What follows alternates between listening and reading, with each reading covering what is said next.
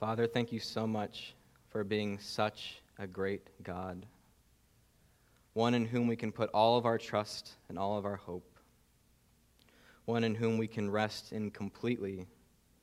We can have great peace and salvation and satisfaction in you. Forgive our dull hearts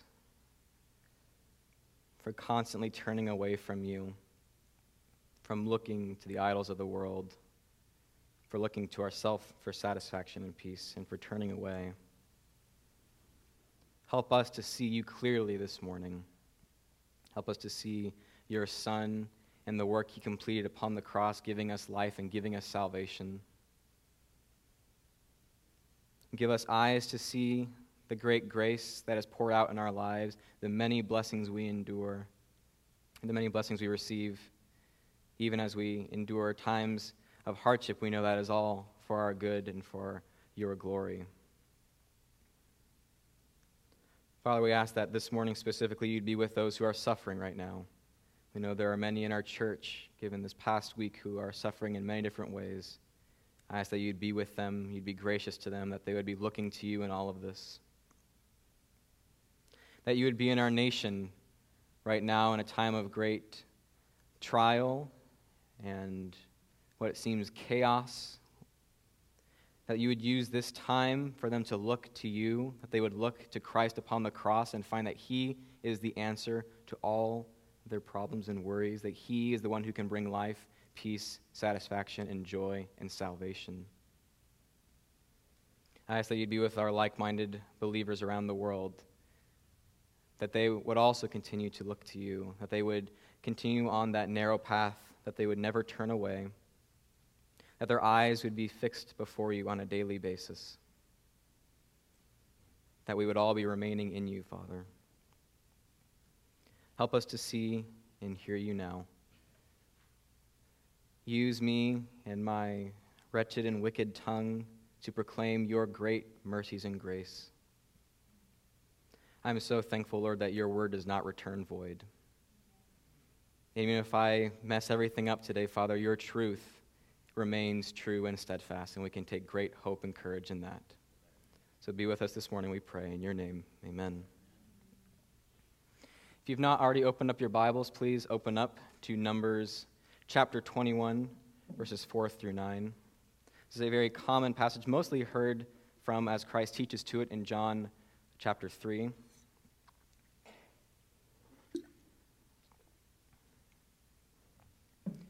In this passage, we see the people of Israel grumbling against God and being discontent over the many blessings that he has given them. And this is ultimately revealed to be because they have stopped looking to God and have instead looked elsewhere to find their satisfaction and their joy. And I think that this theme of looking away from God into something else describes the plight of man and many in our day, and many, sadly, in the church. All around, we see that we as a people are longing and looking to something to satisfy the aching in our hearts aside from God. We have rejected the blessings of God and have rather looked unsuccessfully for satisfaction elsewhere. We live in a time where we are always looking for that next thing, looking to that next phone to bring satisfaction and all those great updates, looking to that next career change to bring peace and stability, looking to that next world leader to bring about real change this time, looking to the next doctor to provide answers and comfort during a pandemic. And really behind it all, we are simply looking to the next idol to bring satisfaction and salvation, when we know that it never will be able to do that. God can give true joy, satisfaction, and life for all who look to him. So the question then is, what are we looking to? Will we look to God, or will we be like the people of Israel who grumbled and turned away from him? The main point of this sermon is this: man's discontent deserves God's wrath, but God provides salvation for those who look to his Son. I'll say that again. Man's discontent deserves God's wrath, but God provides salvation for those who look to his Son. I'll be explaining this in 3 points. 1, man's discontent. 2, the punishment of discontent. and 3, looking to Jesus. My hope at the end of this is that we would find ourselves daily looking to Jesus, knowing and seeing that he is the only hope of salvation and the true satisfaction of our souls. So point number 1, man's discontent.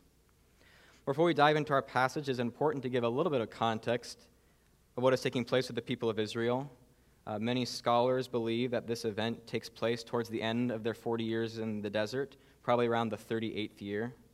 They are continuing their way to the Promised Land and are camped at Mount Hor, which is about 150 miles north of Mount Sinai, and then another 150 miles from the Jordan, where they will eventually cross over with Joshua into the Promised Land.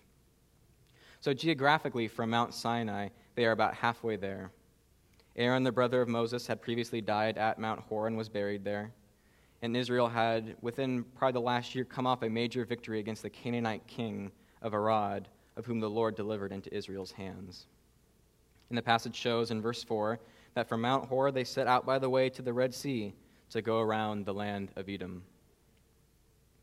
Now, as they are nearing the end of their long journey, enjoying the blessings of God's faithfulness and protection over them, you would think that the people of Israel would be filled with great joy and thankfulness for all that God has done the past 38 years. But sadly, that is not what we see. For we read in verse 4b, the people became impatient on the way. The New King James is a little more accurate in the Hebrew when it says the people became very discouraged. Why would they be discouraged after all this?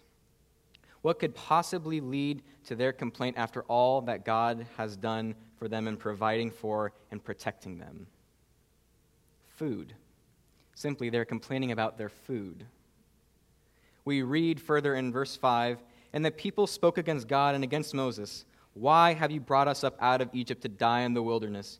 For there is no food and no water, and we loathe this worthless food. The people of Israel are ungrateful once again for the food that God is providing, which is the manna from heaven.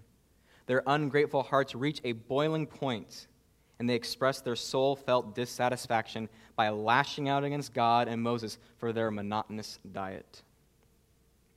However, what makes this story different from previous complaints, it is not a lack of food that causes their grumbling, but rather it is the food itself that causes them to grumble and to be discontent. We read that in the latter part of verse 6. We loathe this worthless food. The word for worthless in the Hebrew describes the food as miserable and contemptible.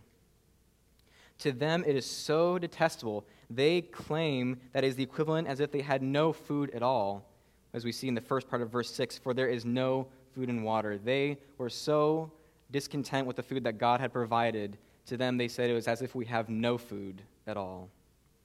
They are claiming that the gracious gift of God is miserable, worthless, and contemptible. For about 38 years up until this point, God has been so gracious to his stubborn people. Every morning they awoke, and there was manna. Every morning they gathered what they need, and they were perfectly provided for. None went hungry in Israel, all because of the gracious hand of God.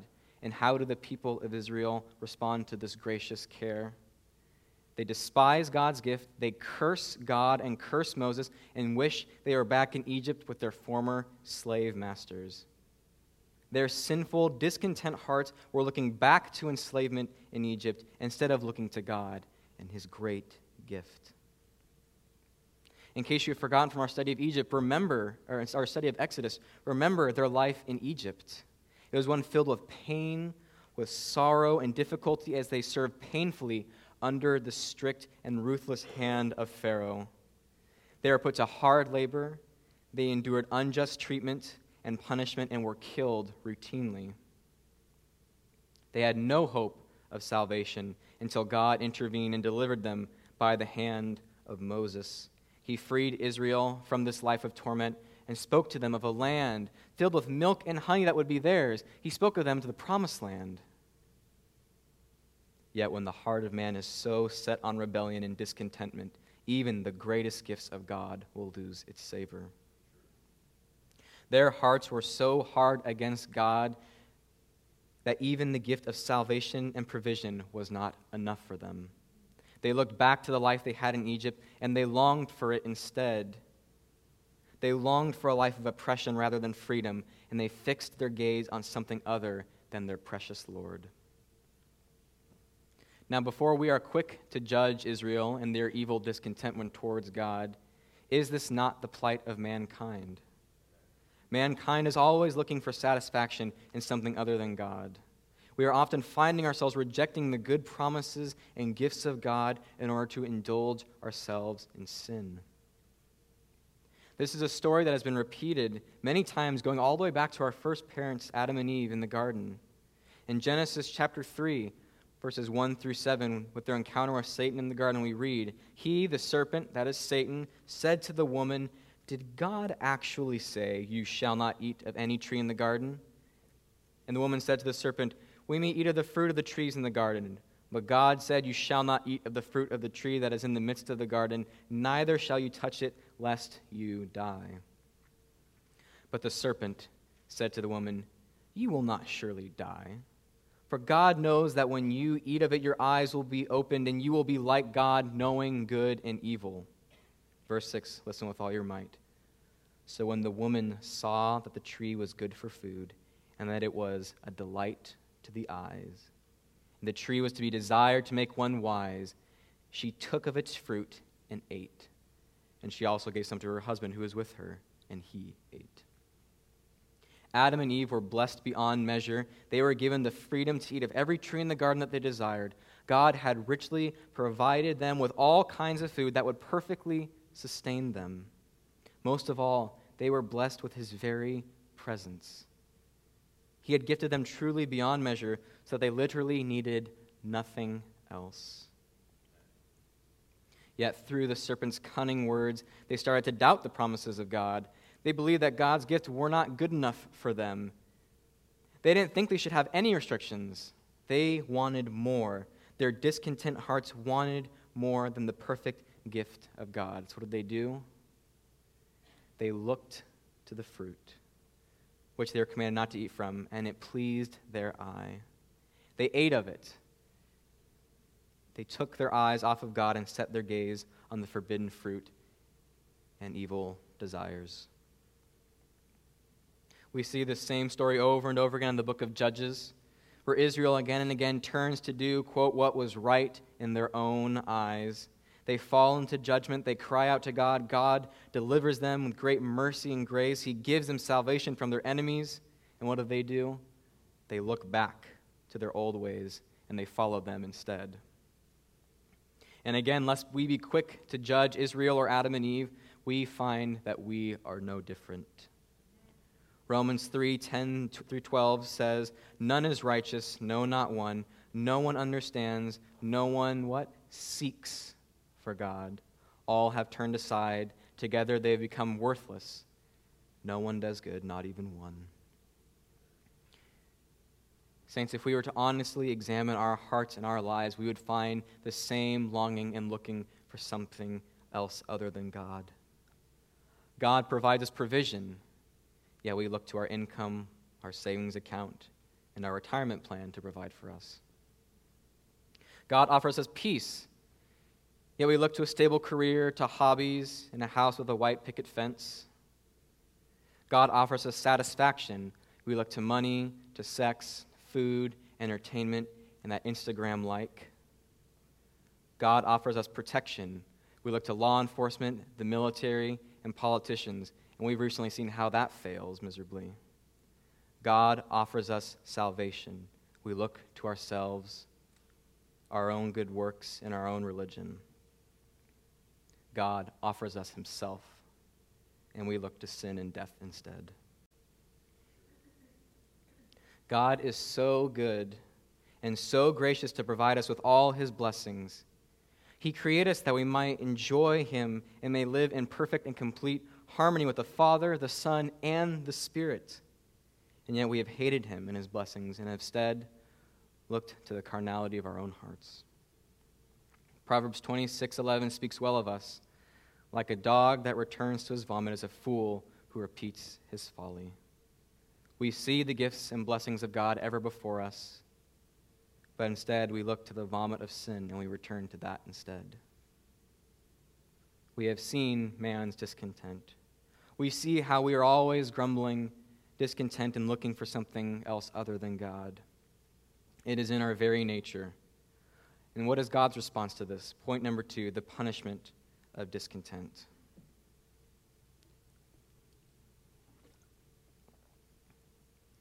Verse 6 we read, "Then the Lord sent fiery serpents among the people, and they bit the people so that many people of Israel died."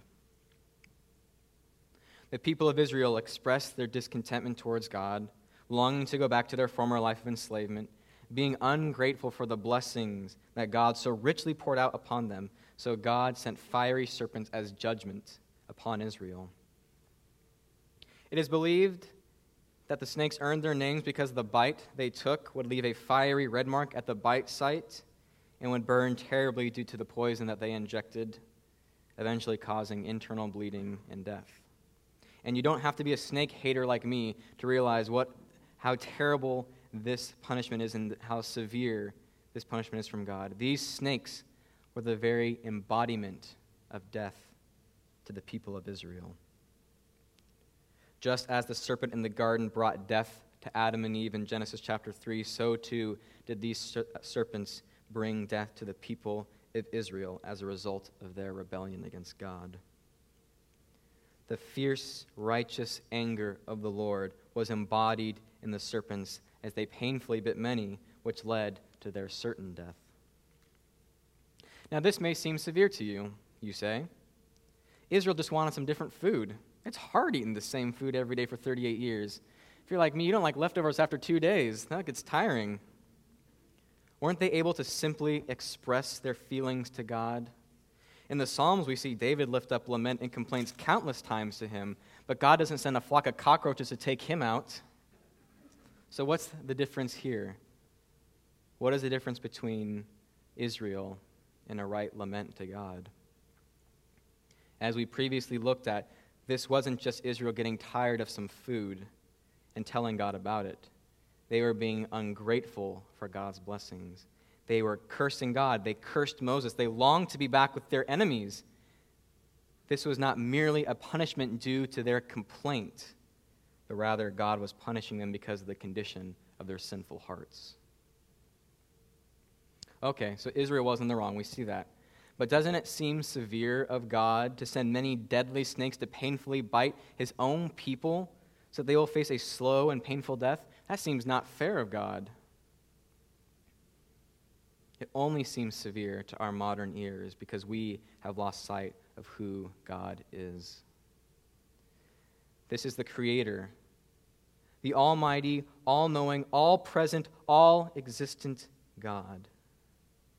Perfect, holy, powerful, the one who with one word spoke all things into existence.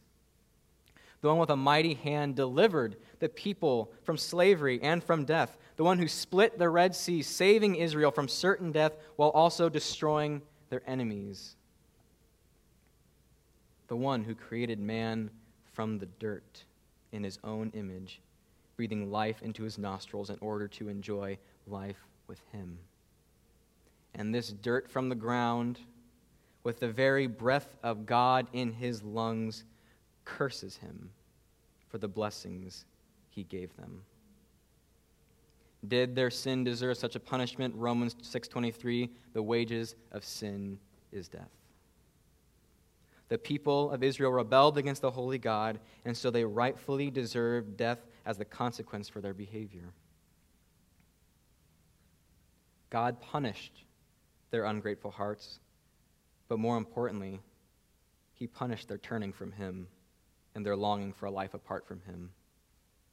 And that is the more grievous sin here.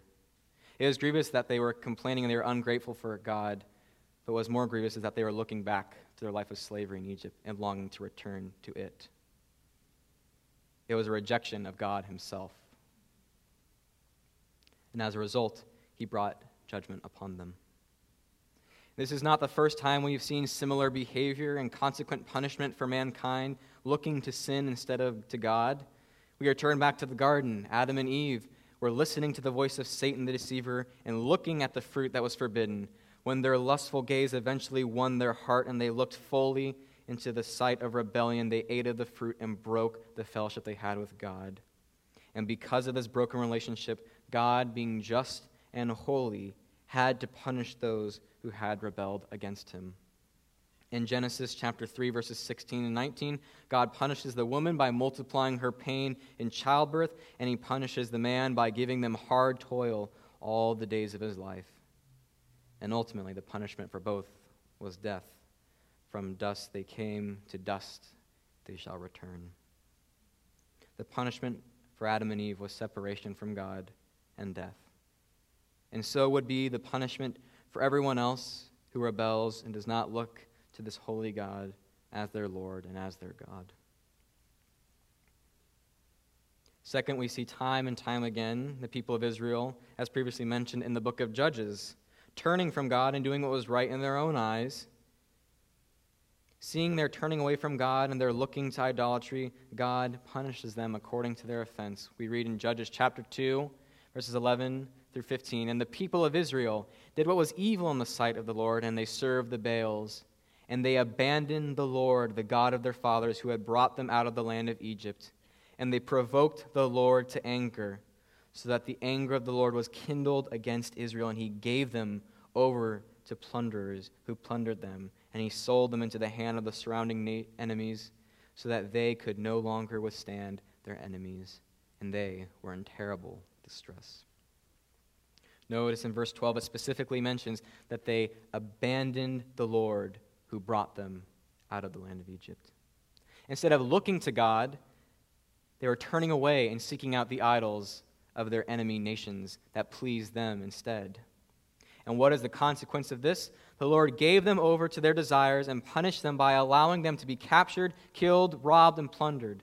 They desired the lands and the gods of the nations that God forbade, so God handed them over to their desires and used the surrounding nations to bring judgment to his own people.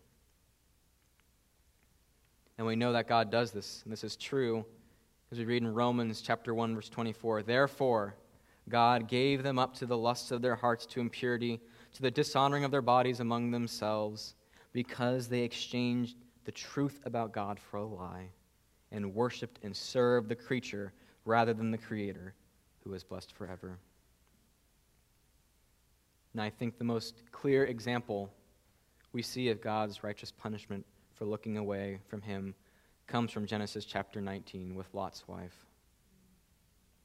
As you know in the story, Sodom and Gomorrah was a wicked city, evil in the eyes of God. Yet there was one righteous man living there. His name was Lot. God planned to destroy the city and its inhabitants, but desired to rescue Lot and his family.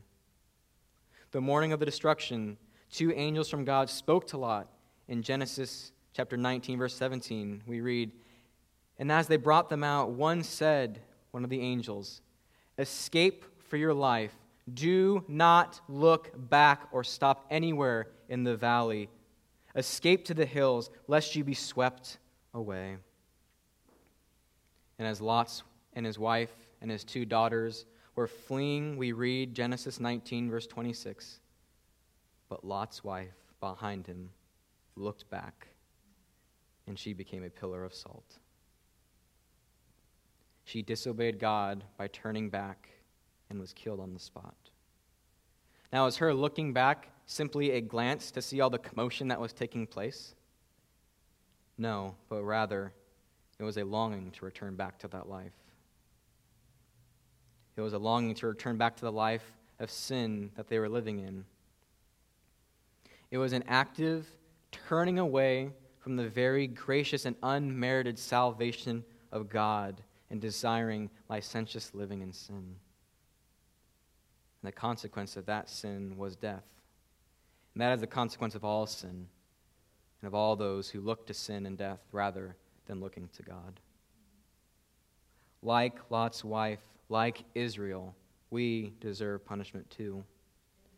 In Romans 3:23, we read, "For all have sinned and fall short of the glory of God. We have turned away from God and have looked to the sin and desires of our own hearts."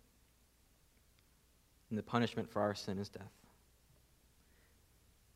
The venom of sin runs deep through our veins and leads to our death and to our damnation. Just as the people of Israel turned away and grumbled against God and received the fiery serpents as punishment, so too do we receive punishment for our sin, which is death and hell. Just as the people died from the venomous bites of the serpent, so too do we perish from the far deadlier bite and venom of sin. And God is perfectly just in doing this. We, like Lot's wife and like Israel, have seen the salvation of God and yet have looked to sin instead. We justly deserve the punishment of death, and the eternal punishment for sin is hell, and it is not a mere physical death or a painful snake bite, but rather a place of eternal, conscious torment, because our sin of discontent idolatry is against a holy God, an eternal God, and so we justly deserve it. So first, we have seen man's discontent, always looking to something else other than God, despite his blessings on us. And secondly, we have seen God's just and holy punishment for man's discontent. Is that where this passage ends, though? Is the story of Israel and mankind one of rebellion, sin, and death alone? Is there hope for salvation and deliverance from the venom of sin? Is there an antidote? Point number 3, looking to Jesus. I pray you are still with me.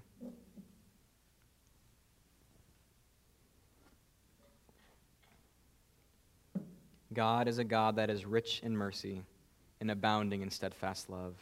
He is just, and so he must justly punish sin, but he also provides grace to his children.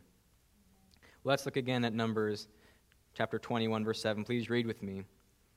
And the people came to Moses and said, "We have sinned, for we have spoken against the Lord and against you. Pray to the Lord that he take away the serpents from us." The people of Israel come to realize their wrongdoing. They realized how they have sinned against God by turning away from him and cursing him and his servant Moses. They realized the consequence and punishment for sin, and they plead to Moses for the serpents to be taken away. This is their confession. This is their confession of sin. They are confessing their sin before God, seeking forgiveness, deliverance, and salvation from their sin. They plead with Moses in the latter part of verse 7. Read with me, verse 7 and onward. Pray to the Lord that he may take away the serpents from us. So Moses prayed for the people. And the Lord said to Moses, make a fiery serpent and set it on a pole, and everyone who is bitten, when he sees it, shall live. So Moses made a bronze serpent and set it on a pole, and if a serpent bit anyone, he would look at the bronze serpent and live. I want you to look with me how interesting this is. The people of Israel asked for the serpents to be removed, but God does something different. And what God does differently is so much better. Instead, God tells Moses to make a pole with a bronze serpent on it and to post it in the midst of the people so that when they see it, they could look to it and could be saved from death. God doesn't simply answer their request to take the serpents away. They wanted them gone, but he doesn't remove them right away as they were asking. Is this cruel of God? Here the people have repented and confessed their sin, but he's not taking the serpent away. Why is this? Remember, to this point, many had been bitten and were still dying as a result. Simply having the snakes go away would not heal the wounds that had already infected many of the people of Israel, and many would have still died as a result of the poison in their bodies. God did not give them what they want, but being a good and gracious God, he gave them something far greater for them. God instead provides a means by which Israel can be saved and can be healed from their wounds. And so too with us. When someone comes to God, he doesn't just make their life easier and give them whatever they want, but rather he offers salvation from sin and death. If he were to simply remove our suffering, pain, and make our life filled with ease like many ask for to today, mankind would still face the inevitable end of death and would have to stand before God on the day of judgment. They would stand before God, yes, having had a nice life, but still stained and marred with sin. And mankind needs to be saved and freed from sin and its subsequent punishment. An example that is seen often in the church, and one that I had learned in some of my studies for biblical counseling, is when a married couple is having issues, they many times will come to a pastor or a biblical counselor and want help with their marriage. They try to come up with a solution or a compromise to provide a quick fix for their marriage. If he does this, then it would solve that. If she just would do this, then everything would be easier. But the quick fix, as we know, won't solve anything. We need to address the root issues underneath all their disagreements. They need to address their love for God and their love for one another in order to be truly reconciled in their marriage. Many times they would get frustrated and try their quick fix, or they'd leave the church with their marriage falling apart because they were focusing on the consequence of their problem rather than the root problem of itself inside their marriage. And so too with us. God doesn't give us the quick fix. He doesn't answer our simple request to make the consequence of sin go away, but rather he provides the means by which we can be saved from it. And what is that means of salvation? Israel had a bronze serpent, but what do we have to look to? We have Jesus Christ to look to. The God-man who is from eternity past, one with the Father and Spirit, came from heaven to earth, was born of the Virgin Mary, and lived the perfect life that we were called to live, commanding all to repent and believe and find life in him. He then ascended the cross and bore the full wrath of God to pay for the sins of the elect. He, like the bronze serpent, was lifted up, that all who look to him could have life and be saved from the consequence of their sin. He spoke of himself clearly being the fulfillment of this passage in John chapter 3, verses 14 and 15. He spoke to Nicodemus about how one can be saved. He said in verse 14, "As Moses lifted up the serpent in the wilderness, so must the Son of Man be lifted up, that whoever believes in him may have eternal life." Jesus Christ became the ultimate sacrifice for sin. He, like the serpent in Numbers, was lifted up so that all who looked to him would be delivered from sin and death. The sins of those who repent and believe were transferred to him upon the tree where he bore the complete wrath of God. Jesus Christ died upon that cross for sinful men. He was buried in the tomb after the vile serpent had struck his heel. Just as God spoke in Genesis 3, the serpent struck the heel of Christ on the cross, striking him with the poison of sin, that Christ died. And while the evil serpent thought that he was victorious for a time, Christ did not stay dead, but he rose again on the third day, crushing the head of the vile serpent Satan and bringing victory over the power of sin and death, giving life to all who would repent and believe in him. Because he was struck by the poison of sin, we no longer have to be infected by it.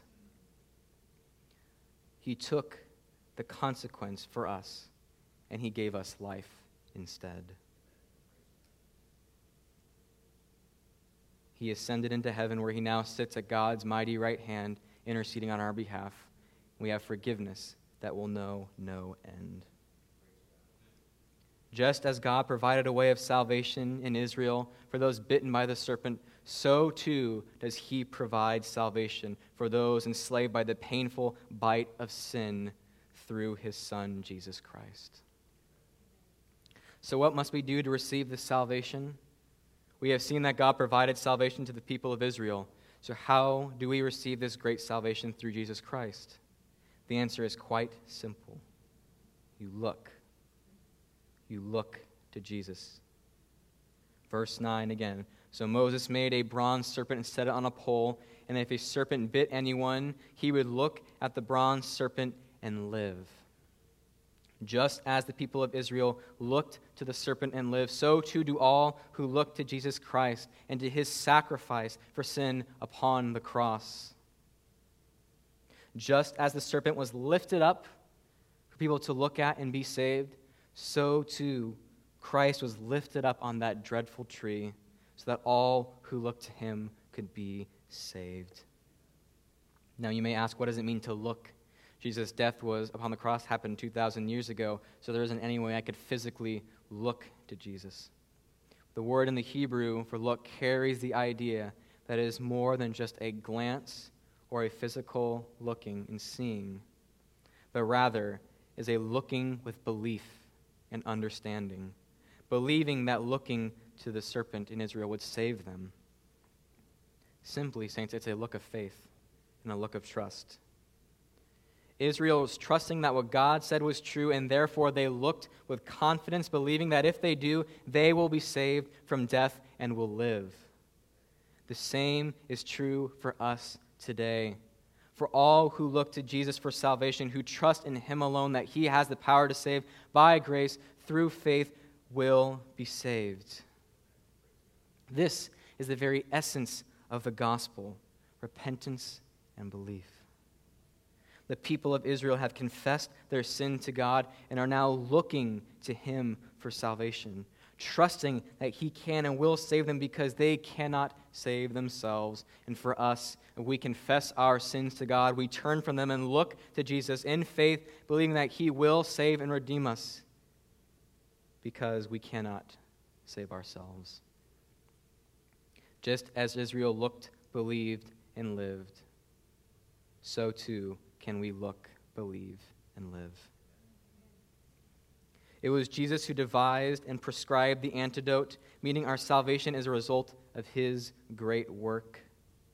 For all who look in trust to Christ, it is they that will be healed from their sin that is inside of them. For those who look to Christ in faith, their sin has been removed from within and placed upon him who can pay for the penalty of sin. So the question I want to ask all of you this morning as we close is this: are you looking to Jesus? Are you looking to him? Have you turned away from the sin of the world, and have you looked to Jesus, confessing your sin and trusting that he can deliver you from it? You cannot save yourself. There is nothing you can do to remove the venom of sin inside of you. Christ is the only antidote. He is the great physician, and he comes to heal and remove the sting of sin and death from all who repent and believe in him. This is why we must look to him. To not do so would be certain death to us. As many of you know, 3 years ago, I was diagnosed with a severe form of Crohn's disease, and it came to the point where I had parts that were so scarred and so damaged that they needed to be surgically removed. Up until that point, I had tried strict diets, exercising, and lots of different medication, but nothing was helping. Instead, it just kept getting worse and worse. I could not heal the damage that was inside of me, no matter what I tried. I needed a doctor. I needed a surgeon. I needed someone to go in and to remove the damage and make me well. If I had refused that treatment and continued to try and solve the problem on my own, it would have proven to be a fatal error. God, through Christ, comes in gentleness, kindness, and love, and removes the damage. He removes the venom of sin inside of you. So stop trying to remove it yourself. You will never, ever, ever be good enough to remove the venom of sin in your heart. No amount of religion, no amount of works, no amount of charity you do can save you and remove the sin that lives inside of you. Only Christ can. Only Christ can save you. If you have not looked to him yet, do that today. Turn from your life of sin, of looking to idols, and look to Christ in faith, trusting and believing that he can and will save you. He is willing and he is able. As the beautiful hymn says, he is able, he is able, he is willing. Doubt no more. Doubt no more. Look to Jesus today in faith. Just like the thief on the cross looked to Jesus in faith in his dying hours, so too must you look to him to have life. These are your dying hours. You do not know when your soul will be required of you. And so I plead with you to look to Jesus today. Look to him in repentance and believe. Do not wait another second. Look to him in faith and be saved. Now, if you have put your faith in Christ, if you have looked to him and he has, by grace, redeemed you from your sin, the application for this passage is simple for you. You too need to look to Jesus. You may say, but I've already been saved. He has saved me. Praise God for that. Now don't look away. Keep your eyes locked onto him. Keep them laser focused upon that cross, lest you think you can do this walk on your own and start to look away. The gospel is necessary both for the saved and for the unsaved. I have two application questions for you, and then I will close. First, what does it mean for the believer to look to Jesus? What does it mean for a believer to look to Jesus?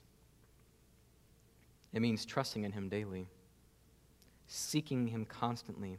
It means looking to him for sanctification, growing in a knowledge of him. It is relying on him always and for everything.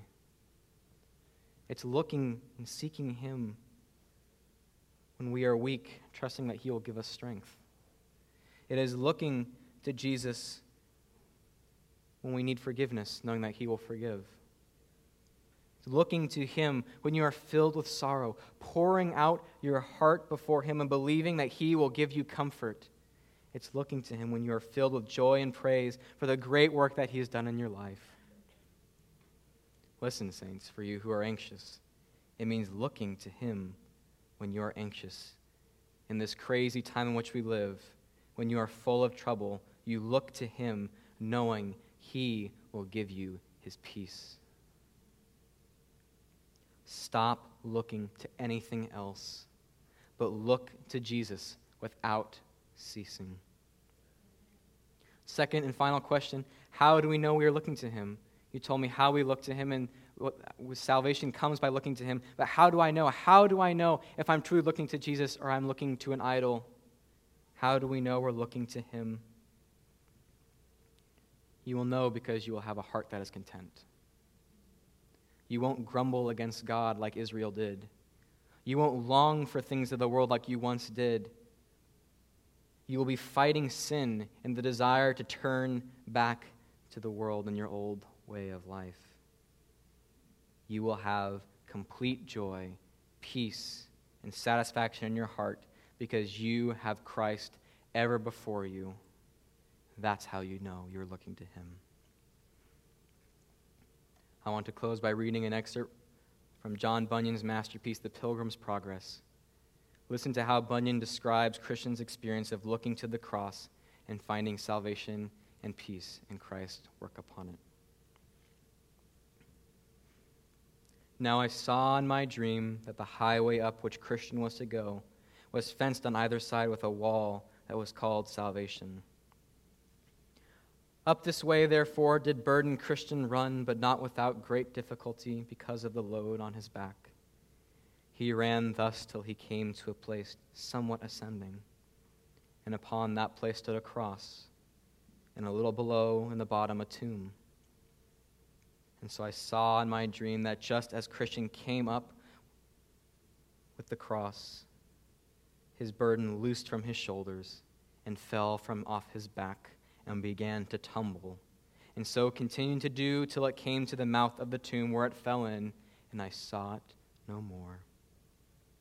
Then Christian was glad and lightsome, and said with a merry heart, He hath given me rest by his sorrow, and life by his death.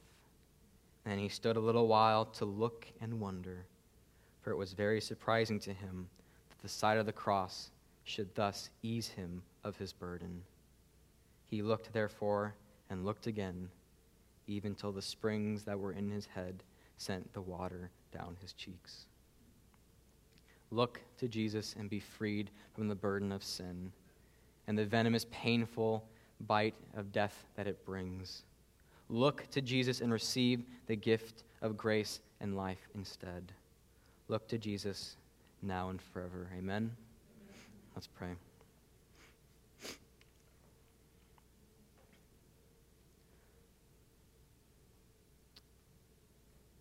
Father, we come before you in forgiveness and humility, knowing how many times we have looked away, how many times we have looked back to a life of sin, how many times we have turned away from you. We don't want to, Father. We want to keep our eyes focused upon you. We want to gaze into such great beauty and grace. Forgive us, Lord, for ever looking away. Give us the strength, desire to love and look to you all of our days.